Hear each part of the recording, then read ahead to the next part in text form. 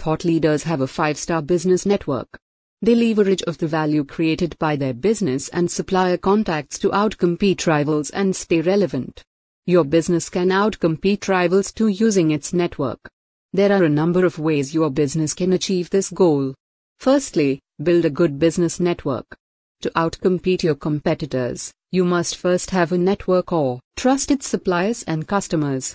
You can build your business network by joining your local chamber of commerce, optimizing your online and offline business networks, and attending regular, relevant networking events. The second key to outcompeting your rivals using your business network is to have your network communicate your business proposition. It is often said that the best advertising is done by word of mouth. Therefore, getting your network to communicate why customers should buy your products is essential to outcompeting anyone. The third part of outcompeting your rivals using your business network is to give your network buy-in on your products. Your business needs to clearly demonstrate its value to your network, otherwise it will have difficulty demonstrating its value to customers. The final way that you can outcompete your rivals by using your business network is to continually review the contacts in your network to ensure that your contacts meet your goals.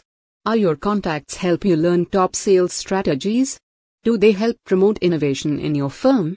Do they really have your interests at heart?